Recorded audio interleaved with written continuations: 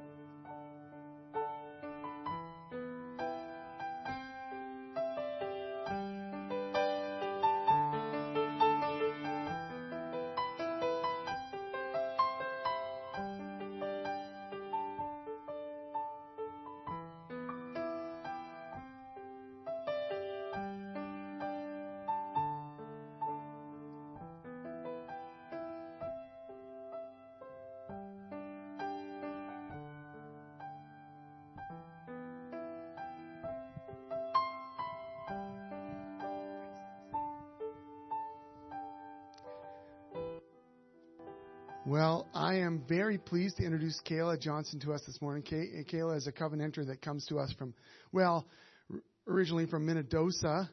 Anybody know where that is? No hands go up. One hand goes up. Ed knows, of course. Ed knows. And Kayla's with us, but most recently hailing from London. And so she'll be sharing with us. Maybe come on over here, Kayla. Okay. You'll keep it out of the monitors, I guess. Hey, guys. So anyway, I just want to pray for you, Kayla, as you begin this morning. Lord Jesus, thank you for Kayla, for bringing her and her mom safely here as they've driven through every form of weather. That must have been on the Alberta side. And Lord, we just thank you for bringing them here. And I just pray you bless Kayla as she shares with us this morning. We hear your word, and we also hear about the mission that you've called her into and the opportunity we have to partner with her. Bless her now. In your name we pray. Amen. It was on the Alberta side, actually. The sun, came out right when we, honestly passed, the BC sign. And I was like, oh, no, I wanted to get a picture. But that's okay. I'll get it on the way out and pretend it was, the moment I hit BC. Because this is my first time in this area, actually. I've only been to Vancouver. So I'm so excited to see it and explore a little bit. We'll be going up to Nelson tonight, actually, and I'll be speaking in Nelson Tuesday evening. So I'm excited to see the Kootenay area and everything. And we've been advised on what to do and what to see. So we're excited to explore your lovely little community here. Just to share a little bit about myself, so I'm not just this foreigner coming into your church. I grew up in the Covenant Church in Minnedosa, Manitoba. And I went to CBC in Strathmore.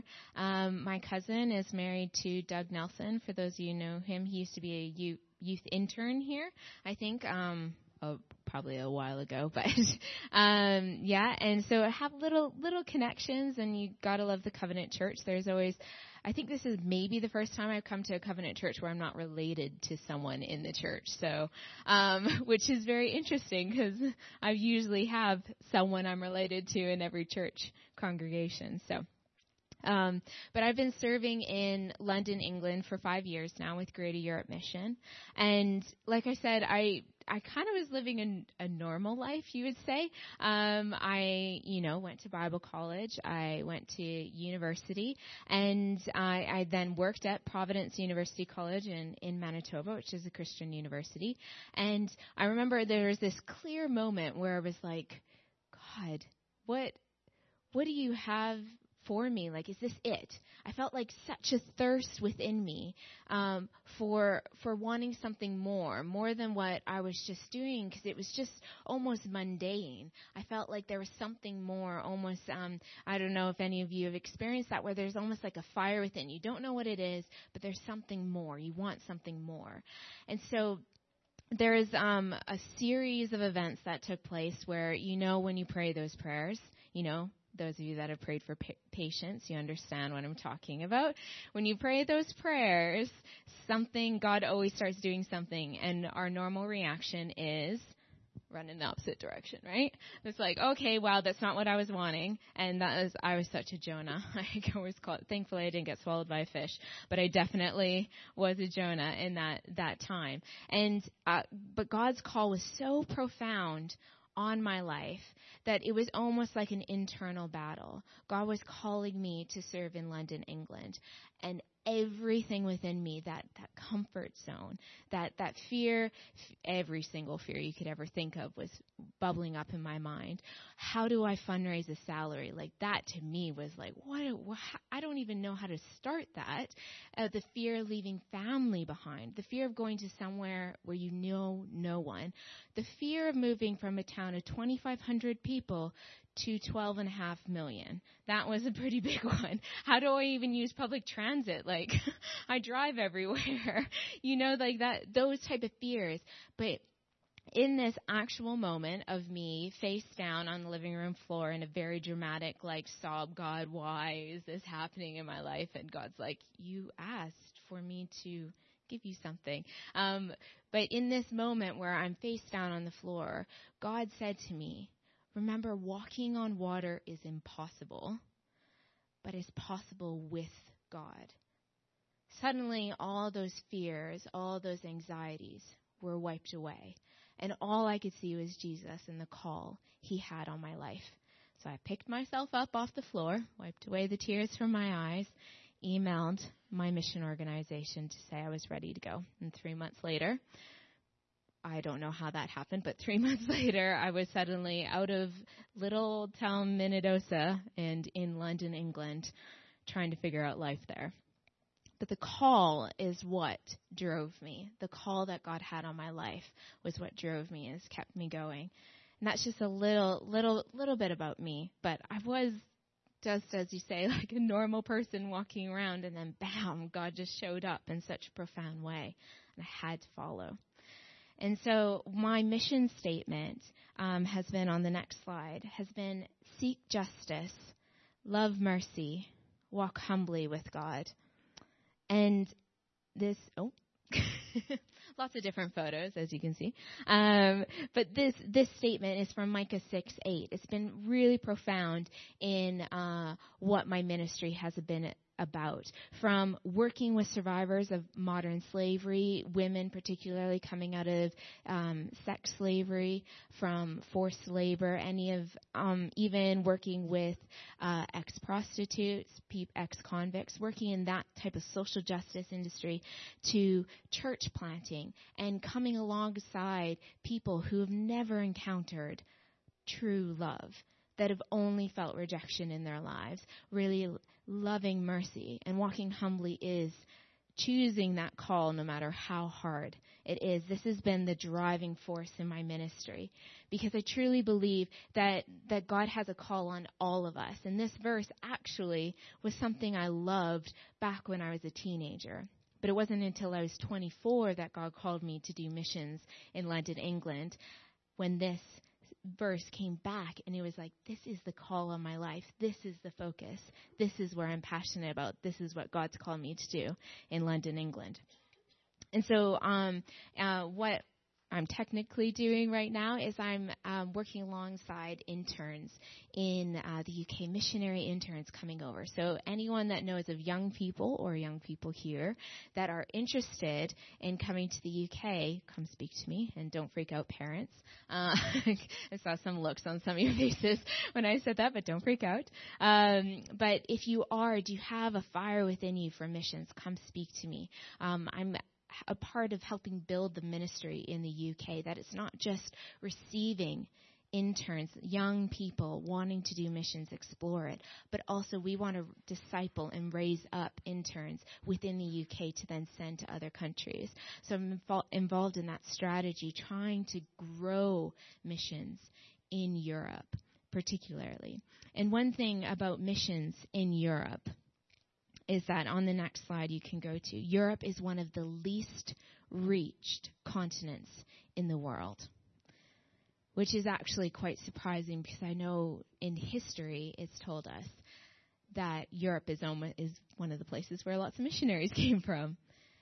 But it is one of the least reached continents in the world, and particularly the UK, London. It's quite a dark place, quite lonely. And before I came, I went around and asked some people questions as to why London? Why is missions needed in London? And I have a video that shares some of their thoughts. So that will just come up.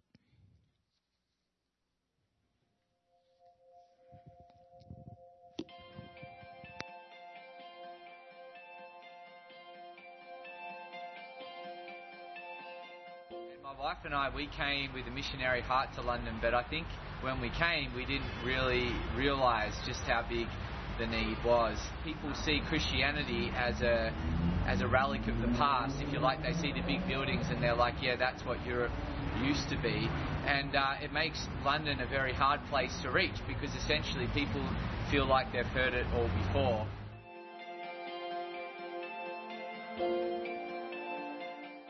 For us, we see that London is an ever-increasing, expanding city. It's diverse. It's got so many needs that are emerging as a result of that growth as an international city. A number of people moving here, both in relation to the refugee crisis and just in terms of just finding work, the belief of a better place to be. So London needs people to come and bring hope into this city, to come and help people find economic prosperity, to help people find a sense of who they are and their identity.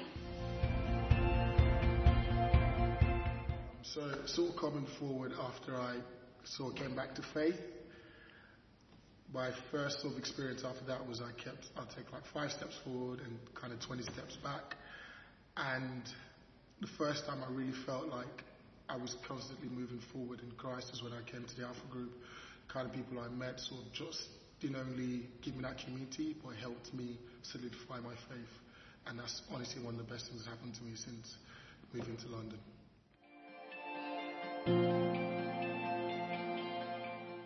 So I grew up in a non-religious Muslim family, and then in my adult life I was an atheist, and then I didn't quite know what I was. Some kind of way I got a hold of the Bible, which was amazing, and on those pages I kind of found that I just had a personal revelation that Jesus is God, which still blows my mind. So the thing about London is, it's busy. I mean, really busy. And no one has the time for you, although everyone is craving for community. And that kind of brings me to my point of how grateful I am for people like Kayla and other missionaries who actually take the time to kind of like show the love and acceptance of Christ. And one of the things about London is it can be a bit transient for a lot of people. then most people drift towards the familiar. They drift towards people like themselves, people from where they're from or speak the same language, that kind of thing. And so you end up in London with, these little pockets of people, essentially, who are sort of in their own little clusters, all spread about, but no intermingling. So there's no sort of like crossover between the groups. And what happens with some groups that don't know anything about Christ, they just end up with their whole 2 years in London having not come in contact with faith or anything like that. So you really need people who break out of their own familiar space and break into the unfamiliar where these clusters are.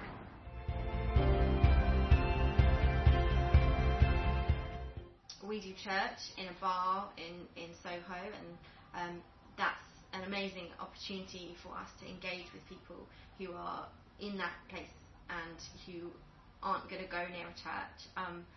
Also, one of the other things that I'm involved in is going to a nightclub, and we help there. We be Jesus' hands and feet, so we're helping people who are sick, who've lost friends, who are just really drunk. We're serving the community in that sense, but always with Jesus in mind, of showing his love and even just being a presence in those places where Jesus isn't, to fill London back up with light and love and gospel.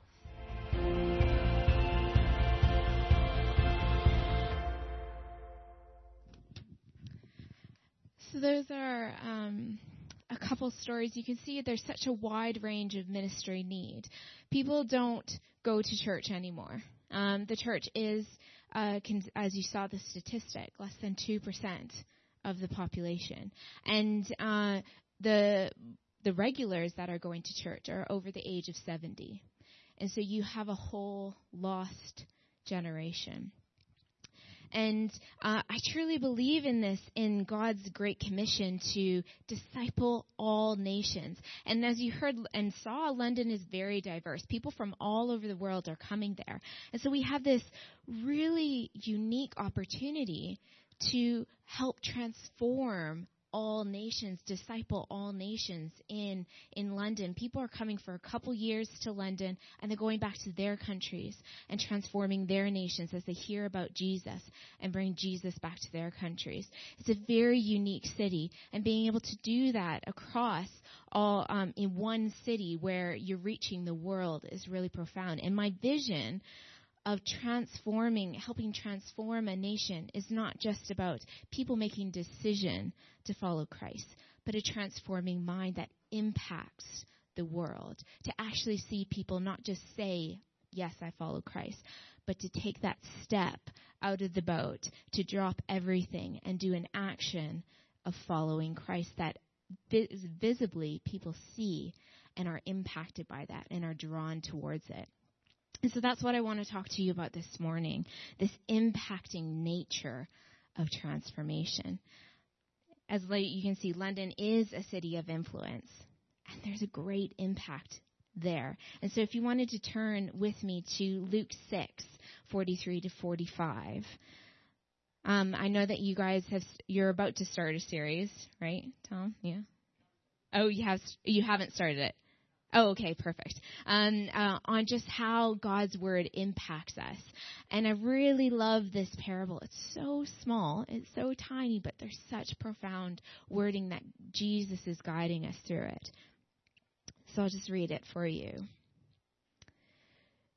You can go to No good tree bears bad fruit, nor does a bad tree bear good fruit. Each tree is recognized by its own fruit. People do not pick figs from thorn bushes or grapes from briars. The good man brings good things out of the good stored up in his heart. And you can switch to the next slide. Yeah. And the evil man brings evil things stored out of the evil in his heart. For out of the overflow of his heart, his mouth speaks. one thing I love about Luke is that he's very detailed in his writing. If Luke, the Gospel of Luke, was like a movie, he'd be a documentary, right? He loves giving you the information, particularly with the parables that Jesus is teaching. And in this particular series in Luke 6, there's parable after parable. And Jesus is stressing the importance of taking his teachings seriously. And in this particular piece of scripture, he's talking about the fruit being character, really speaking about the character within us, and almost referring to us as humans as trees, where our roots are, where we're getting life from.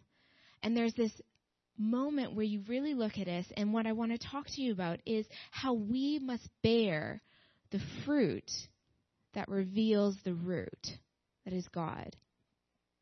The fruit that reveals the root, so that when people look at us, they don't just see who we are, how we dress, what color is our skin, what our accent is, anything like that, but they see something so profound that they're drawn to, the love of Christ, hope, something of that, almost that Holy Spirit nature that people are drawn towards, where our roots are planted. And I think that this parable really teaches us how to do that. How do we bear the fruit that reveals the root?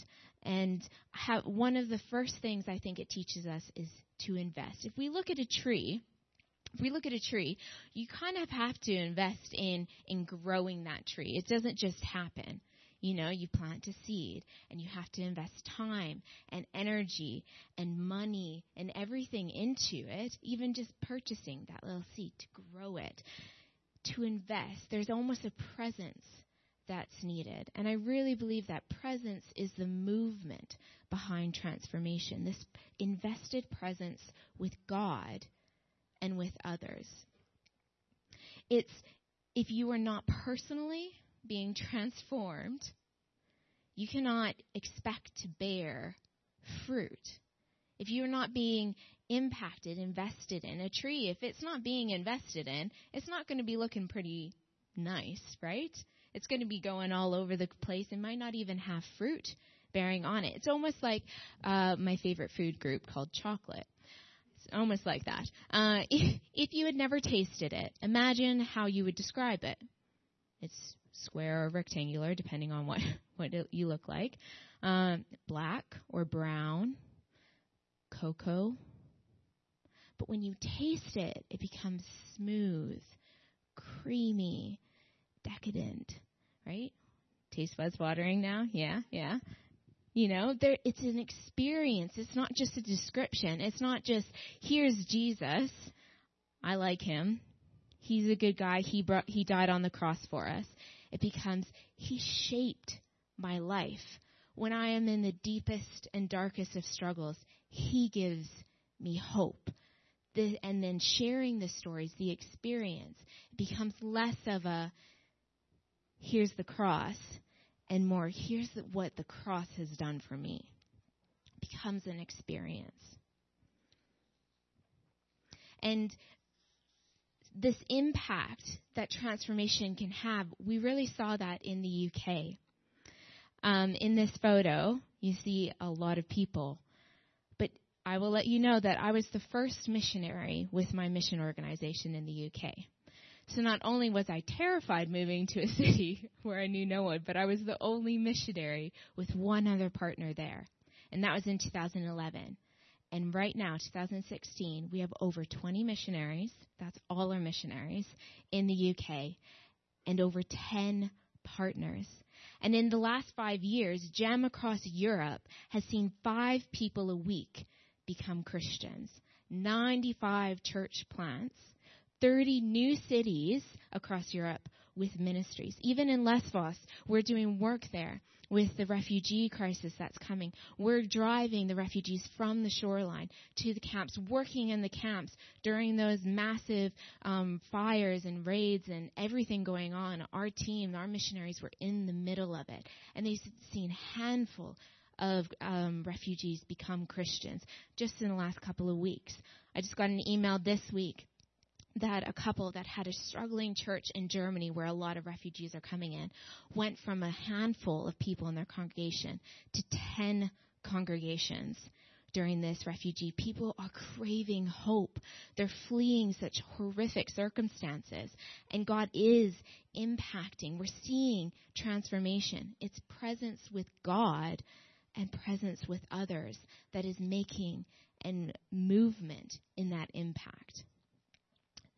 So to invest, how do we see, how do we bear the fruit that reveals the root? To invest. And the second one is to accept. This is the one we kind of stop here, because to accept correction for future growth. If you look at a tree, it can't just spring out everywhere. Well, sometimes in nature, obviously, we're in a very natural area, and that's okay. But if you want to see fruit grow, for it to really fully be itself, there's a pruning, a trimming process, right? When, if you're a gardener, you know that when some of the flowers and everything, there's a trimming process to make sure that flowers continue to grow when the old flowers become wilted.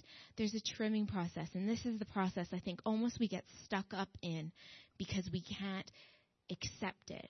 Because you know that moment, I'm not a green thumb at all, yet my mom is like a fantastic gardener, so I don't know like where I came from. I killed a cactus once, which is like, I don't even know how that's possible.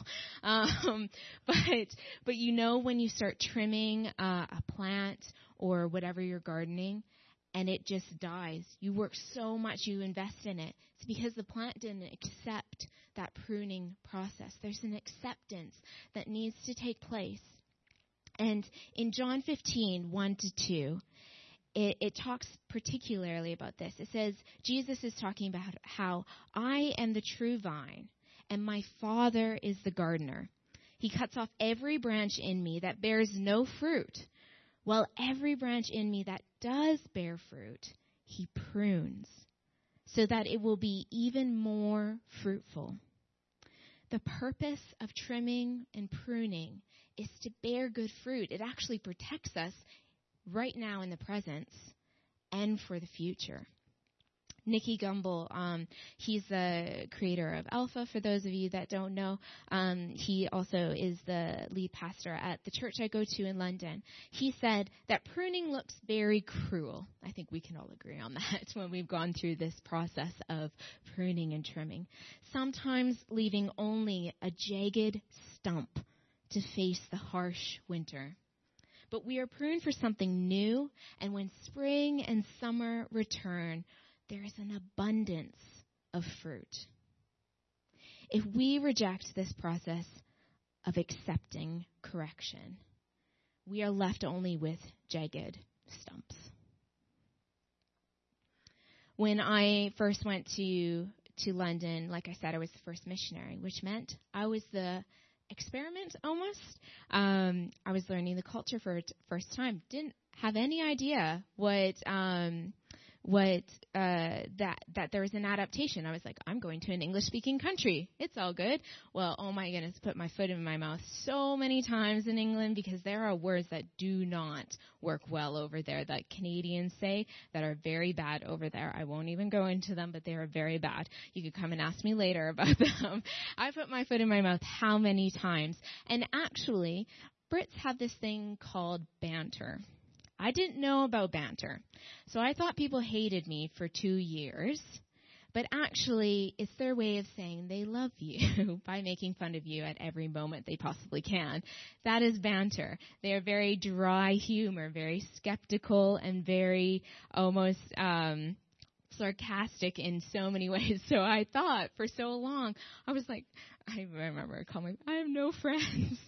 I'm all alone here. And there was this loneliness and this element of I can't do this. And if I hadn't accepted that correction, if I had just been, well, this is how we do it in Canada, or, those statements where we're like, oh, you're so annoyed. Honestly, after a year, you do get annoyed, and you're just like, I just want it to be like Canada. I just want it to be normal. I just want some form of where I'm not being corrected. But honestly, that first year, I would not give up for the world because I felt like I grew from being this really young, shy, small town girl. And God took it and he molded me and shaped me into a person that actually was able to step out and meet strangers for coffee on a regular basis. Now I enjoy it. Before I was terrified of it. I'm shy. I don't want to go meet a stranger for coffee. But God shaped and molded. And yes, I rejected the correction at the beginning. I think we all do. It's hard. We don't want to change. We like our comforts. But there's something really beautiful because God had not just this small little tree in mind, but a grand future for me and for all of you. He has that grand future. It doesn't matter if you're this young or you lived a full life. There's still a grand future waiting for you. That presence, that utmost love that he has for his children is to grow you, to bloom more fruit. To accept correction is to recognize God in our life. Pruning is the necessity behind bearing good fruit, behind growth. And then the third one, to let go. I think this is the hardest part of the gardening process, when you have to recognize that things are out of your own control, that you cannot control the weather. I grew up in the farming community, and my mom always with my dad would take him to the window when he was having an anxiety attack because the weather wasn't going his way with the crop. Take him to the window and sing him that song, God is in control. God is in control. We believe that his children will not be forsaken. My mom would sing that over and over and over to him because at the end of the day, my dad cannot control the weather. There are things that are out of our own control, whether it's someone we deeply love that has fallen away from their faith or maybe has never known the love of Christ before. And we just desperately want them to know it is out of our control. Because essentially, we are not the transformers. We're just the instruments, the tools in the process of transformation. God is the transformer. To let go is almost this thing where you see Peter being called out of the boat by Jesus, who's just strutting it on the water, right? Like, I just think this is so funny. In the parable, in the story, it says Jesus was walking by the boat. I just have this funny image of them like going through the crashing of the wind, and then they like look out, and Jesus is like, "Hey, how's it going?" You know, because like we think of it just like as a normal, because some of us grow up with these stories. But it's actually quite profound. Jesus is just like walking on water. He doesn't stop to say hi. He's walking by their boat as if just to be like, yeah, they'll notice me at one point. Like, you know, it's an epic moment. And to let go is that moment where Peter's called out and he says, okay, I can't walk on water, but Jesus is calling me out, so I'm going to trust him enough to just walk on water. To step out of the boat onto water, right? Not ice, water. And trust that God's going to make it like ice, right? Letting go is that process. And, you know, I think it's funny how when we draw closer to God, when we step out of the boat, when we have more of these moments where we're learning how to let go, or really great moments where we see our families growing closer to God. We see our businesses thriving. We see our congregations growing, everything like that. And it's like one after the other hit with horrible things. Health, you know, family crisis. The crop doesn't go well that year and you lose finances. Things just seem to happen that way, don't they? Where things start going good and they start suddenly going drastically wrong. Satan doesn't want us to be having a good life with God. He wants to upset it in every possible way. I'm pretty sure that when Peter was stepping out of the boat, that fear that Satan likes to instill in our minds, that fear of, God, how do I fundraise, you know, a salary, all this kind of stuff, all those fears suddenly come into our mind to stop us. Just stop. They're realistic, right? How do I fundraise a salary? That's a realistic fear. But with God, they all get wiped out It's that letting go, that ability to be like, I know you are greater. Allowing God to be God in your life. Not just God up there, but God that is with us all the time, constantly moving and growing us, to let go. And those crises that happen, they happen, I think, I laugh now when they happen in London, because they seem to happen. One of my friends said to me the other day, I just want to put pause on your life. And I was like, yeah, me too. I want to put pause on my life too. So it just seems one week after the other, there's a crisis. And this ability to let go, God really brought into my life when last year I was diagnosed with a chronic illness. And as I'm walking, those of you that have been in leadership, or maybe in your business you're in leadership, there's almost like this extra level of strength that you put on yourself. So as I'm walking away from the hospital in a haze of what is going on, all I remember is be strong, be strong, be strong. And it's almost like I was avoiding what was happening in my life. And there's this amazing song by Casting Crowns that came on when I was listening to music. And it says this, so perfect. I love it how God works in those moments where we're listening to random music. It says, hold it all together. Everybody needs you strong. But life hits you out of nowhere and barely leaves you holding on. And when you're tired of fighting, chained by your control, there's freedom in surrender. Leave it down and let it go. And in that moment, I recognized that in Psalm 48:10, it says, be still and know that I am God. And be still's actual translation is let go. Let go and know that I am God. To let go is to allow God to be God in your life. We must spend time with the transformer to see and be transformed, to see transformation. The impacting nature of transformation takes place when we are present with God and present with others. I'll leave you, you can go to the next slide after that. I'll leave you with a quick little story for today. One, like I mentioned, I work with women that are coming out of modern slavery. And one of the programs that we run actually helps with empowerment. So we, especially in the immediate process of coming out, where your whole identity as a human being has been ripped away, especially in sexual slavery. You don't even know how to make choices because you've never had a choice. Your identity has been wiped out, and we come alongside them and help empower them, help them see not their past as their identity, but their future hopes, who they are, reestablish themselves in a world that seems so hated, where they feel that they are worthless. We come in and say, you are worth everything. And we had graduation, and I just love this. That one of the women said, this has been life-changing. You saw the potential in us and shined a light on it. I now have hope for my future, and I thank God. There's this element of when people are in tragedy and have lost themselves, they're seeking hope. They're seeking this love that half of them don't even know or have experienced.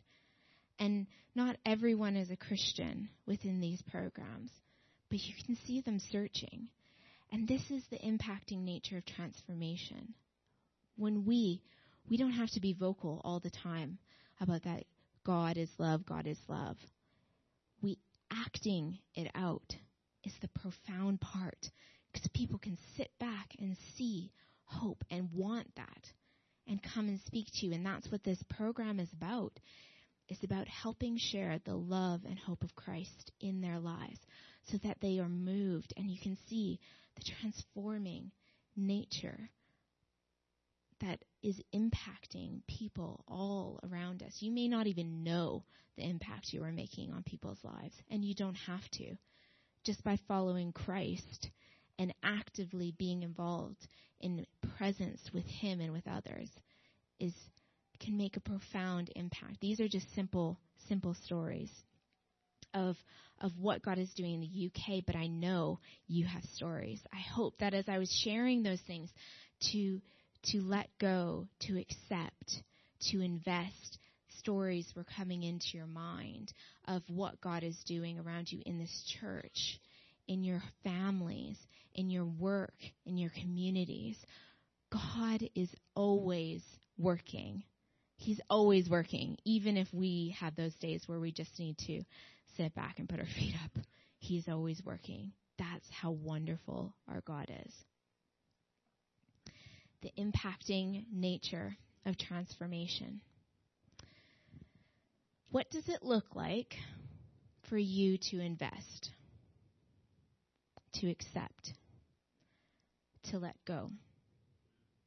Maybe you have come here this morning thirsty for transformation, like I was, thirsty for something new, thirsty to bear good fruit, thirsty for presence with God, for presence with others. Wherever you see yourself, God is here. He is ready. Are you willing to be deeply rooted in God? So rooted that your fruit reveals the nature of God's transforming fullness. Let me pray for you.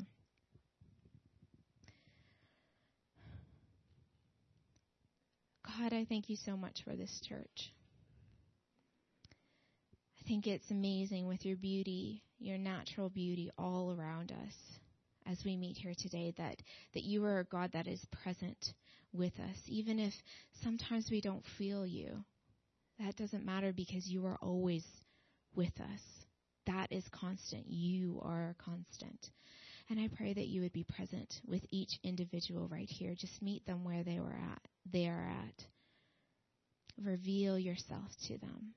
And I pray that their rooted self would just become so deeply rooted in you that people around them, even this week, ask, where does your hope come from? That people around them want to know more of why they have almost a light about them. Come, Holy Spirit. Amen. And I just put a slide together because I know there's lots of people that like to pray. That I get asked a lot for prayer requests. So there's just some prayer requests. And if you have questions, please come speak to me. I'll be at the back. There's lots of little information to take away, even little prayer cards, if you don't have time to look at those or that kind of stuff. But thank you so much for letting me be here with you. I would love to get to know each and every one of you. So I'm just going to sit at the back and you can come chat with me. I would love it. Thank you so much.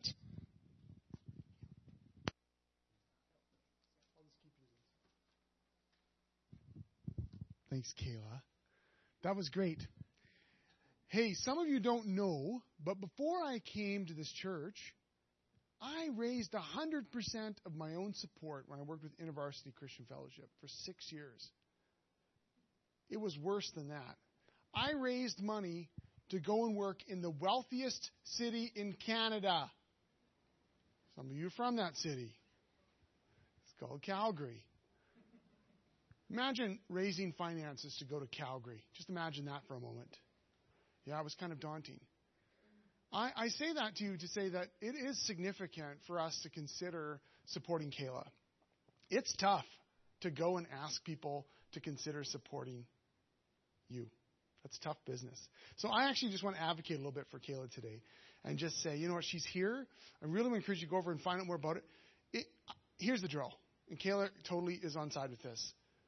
We understand that not everyone can sign on to give, but go and talk to her about her ministry. Find out more about it. Find out ways you can pray. Sign up for her newsletter. She gives out great newsletters. I've been on that for a while. And find out more about it. But some of you can begin contributing.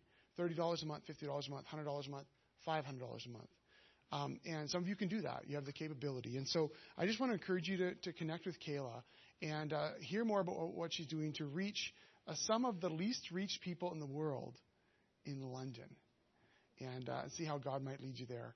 So I'm excited that you're here. And that we have that opportunity. The second thing is during coffee time and afterwards, my son Micah will be roaming around with the camera.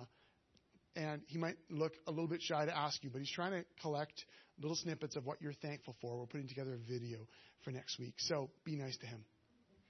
And then the third one, and then we can go to coffee time. The third one is, if you don't mind, if Jody and Steve and Mike and Brennan and Scott, maybe if you could clear away those last 3 or 4 aisles of chairs that got added for this service, so that we have more room to move back there, as well as get ready for the second service. That'd be awesome.